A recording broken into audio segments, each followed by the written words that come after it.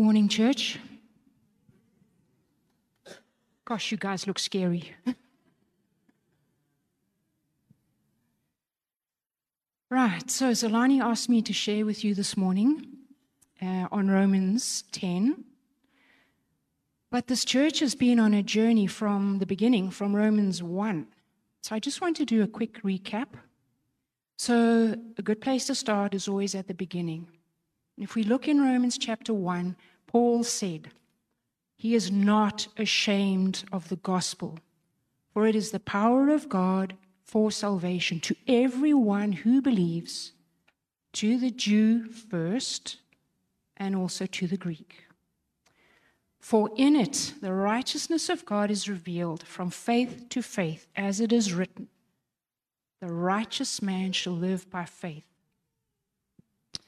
Okay, so it's the power of God for salvation. Why?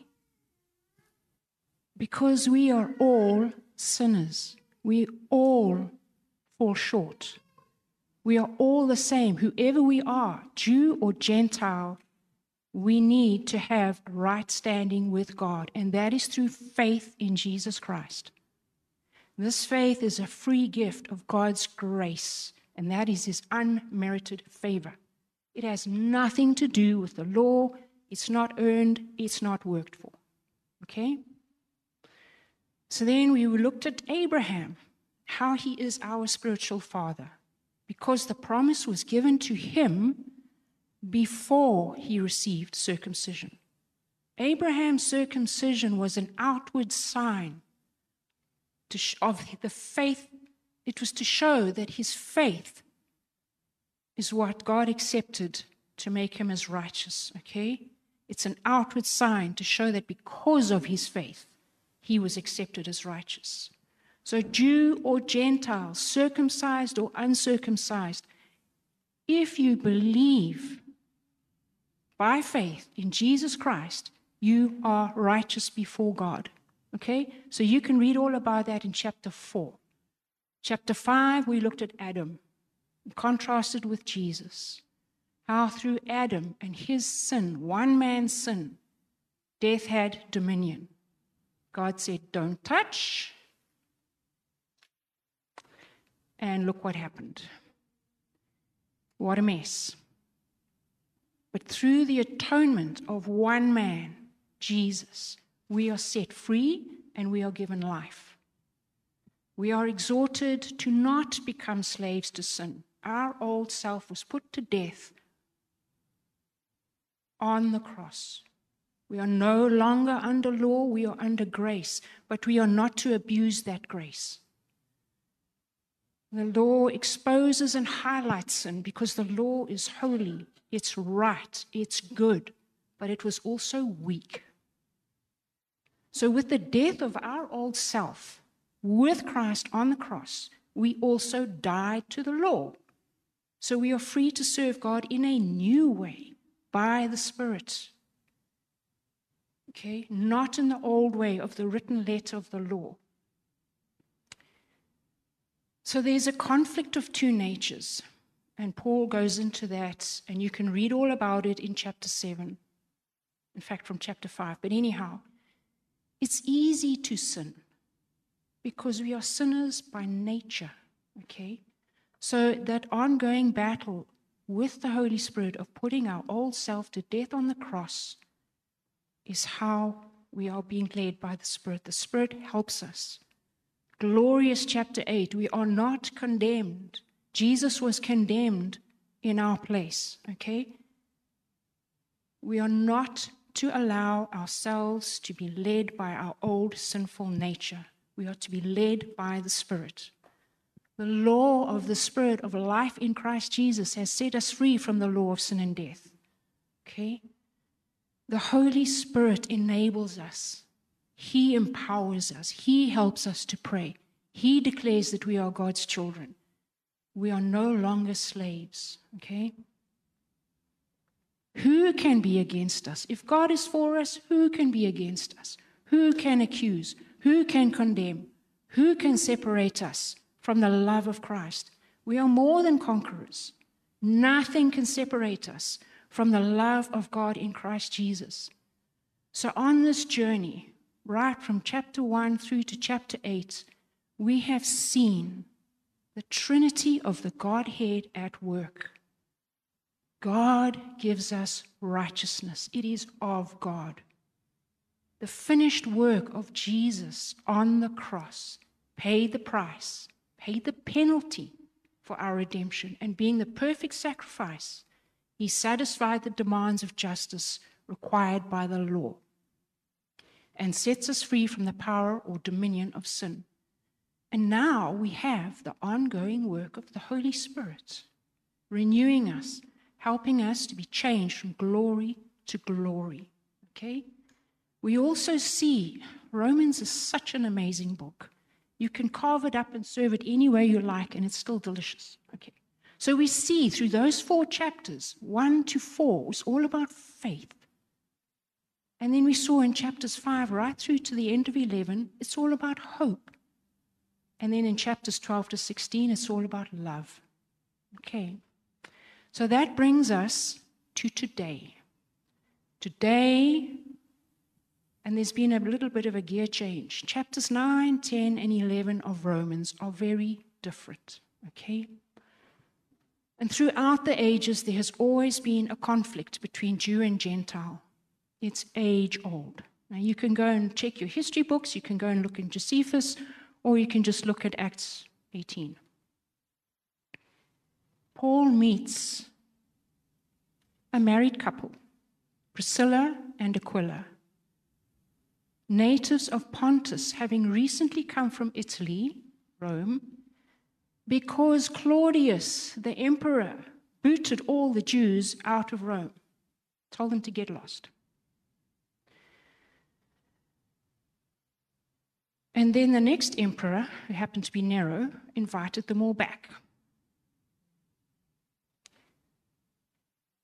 And they didn't get the best reception from the Gentile churches when they returned. But we see in Paul, in chapter 9, the heartbreak for his Jewish brothers and sisters. Now, chapters 9, 10, and 11, beloved, are all about Israel and the Jews. Okay? That heartbreak of Paul's reflects God's heartbreak for his chosen people. Okay? They were given the law. They were given the symbols. They were given the prophecies. All that would point men to the Savior. Okay? They were to reveal God to man. But instead, they built a wall of separation between themselves and the rest of the nations. Their spiritual pride obscured their vision, okay? They searched the scriptures, but there was no spiritual insight. They longed for their Messiah, not to redeem them from sin, but to set them free from the Romans. They looked for a conqueror so that Israel could have dominance. You know, it's very sad when you read the story, the Christmas story and the advent of Jesus. Those wise men came from far to Jerusalem. And they said to Herod, "Where is the king? Where is the one born king?" And Herod sent the scribes and the Pharisees scrambling to find the answer in the book.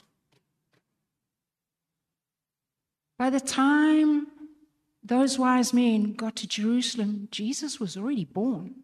He was already 18 months old. He had come, and they had missed it. Completely missed it.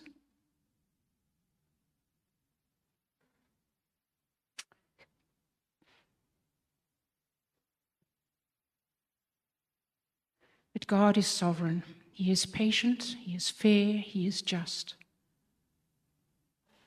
We see in chapter 9 that those chosen for justice deserve it, and those chosen for mercy don't deserve it. The Gentiles were made right with God by faith, even though they were not seeking Him. The Jews who tried so hard to get right with God by keeping the law never succeeded. Why not? because they were trying to get right with God by keeping the law and being good, instead of depending on faith. They stumbled over the great rock in their path. They stumbled over Jesus because he didn't meet their expectations. Beloved, these chapters are also for us as the church. We are also his chosen people. We have not replaced Israel, but let us not make the mistakes Israel made. We are not to be spiritually proud. We must not keep to ourselves the truth and the good news of the gospel. Let us not stumble because Jesus doesn't meet our expectations. Okay? So now, we're looking at chapter 10, which is what Solani asked me to preach about in the first place. Okay. So again, we see how the Jews tried to find their own way, my way, not God's way, through the law and by works, and not God's way, which is through the word of the gospel and faith. It is by faith that we have been put right with God. By our confession we are saved. Whoever believes includes everyone, because there is no difference between Jew and Gentile. God is the same Lord of all. He richly blesses and saves everyone who calls on him for help. For if you confess with your mouth that Jesus is Lord and believe in your heart that God raised him from the dead, you shall be saved. Okay, so we've had that whole chapters 1 to 8 of theology. And yet the gospel is so simple. For it is by believing in your heart that you are made right with God, and it is by confessing with your mouth that you are saved. All right? So in Romans, there are a lot of big words: justifications and sanctifications and glorifications and propitiations and redemptions and everything.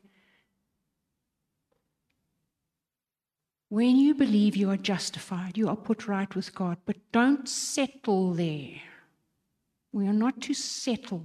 We are to be pioneers. I wasn't here yesterday, but I believe it was amazing.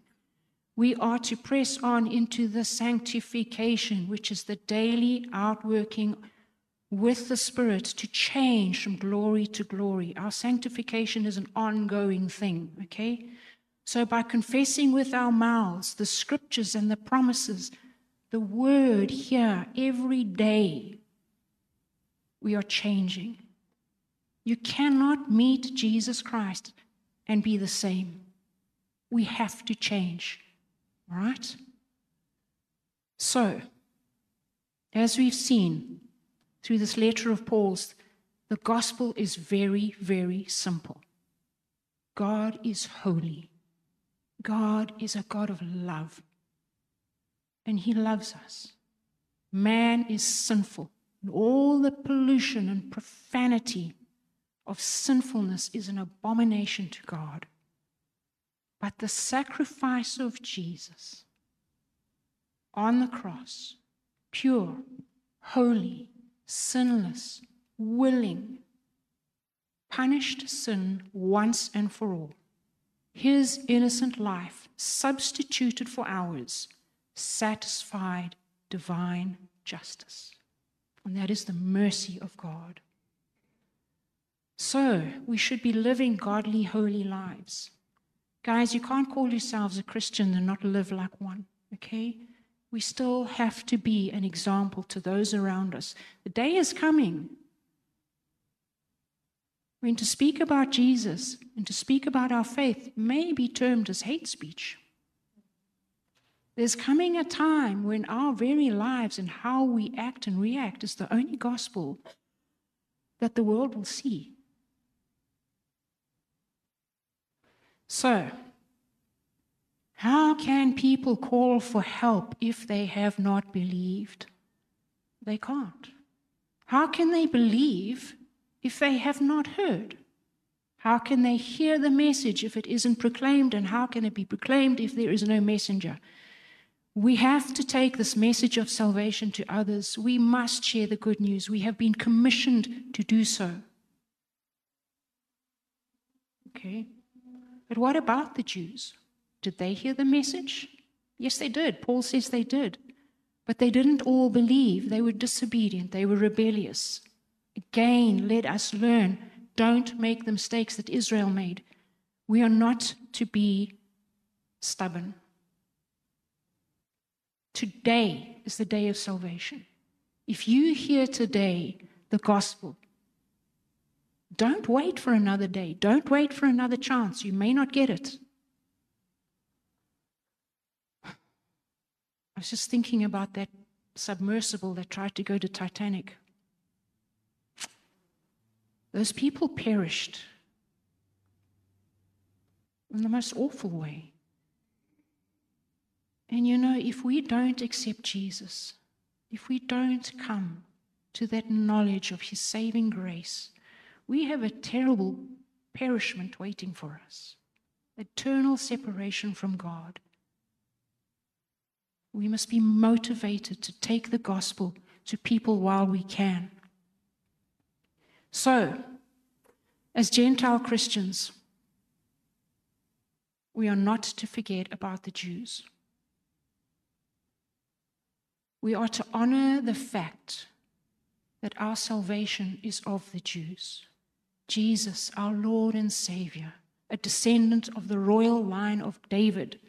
He's Jewish. He's a Jew. He was born King of the Jews. He died King of the Jews. He's coming back King of the Jews. Okay? So we are to bless Israel. You can read in Numbers, I think God said we are not to curse what has been blessed. Israel is blessed. We are not to curse them. Okay? We are to pray for their salvation. We are to pray that they can believe, that they can hear, that they can respond, that they can be saved. Being born Jew does not give you a complimentary ticket to heaven. They still have to come through Jesus. They have to accept him as their Messiah.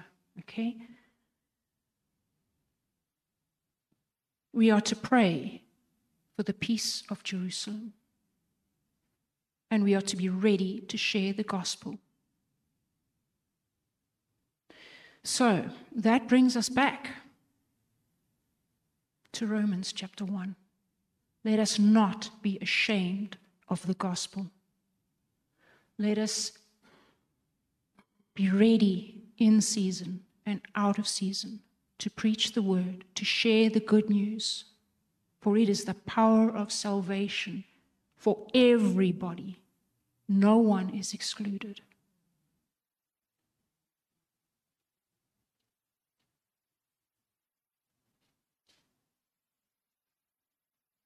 To the Jew first, and also to the Gentile. We have been commissioned. Jesus said to his disciples, go first to the house of Israel. Then he said to the disciples, go to all the nations, but begin in Jerusalem, then Judea, and then to the rest of the world. We need to hold our Jewish heritage. We need to remember to pray for Israel, to pray for the Jews, to honor them. And I don't want to get into the politicalness of it. That's all in chapter 11. Somebody else's preach. But a remnant of Israel will be saved. The church, do not be deceived. We have not replaced Israel. That physical Israel and the spiritual Israel is here to stay. So be blessed. Be encouraged. Pray. Be ready in season and out of season to share the gospel, and leave the results up to God. He has a plan. He has a purpose. Thank you.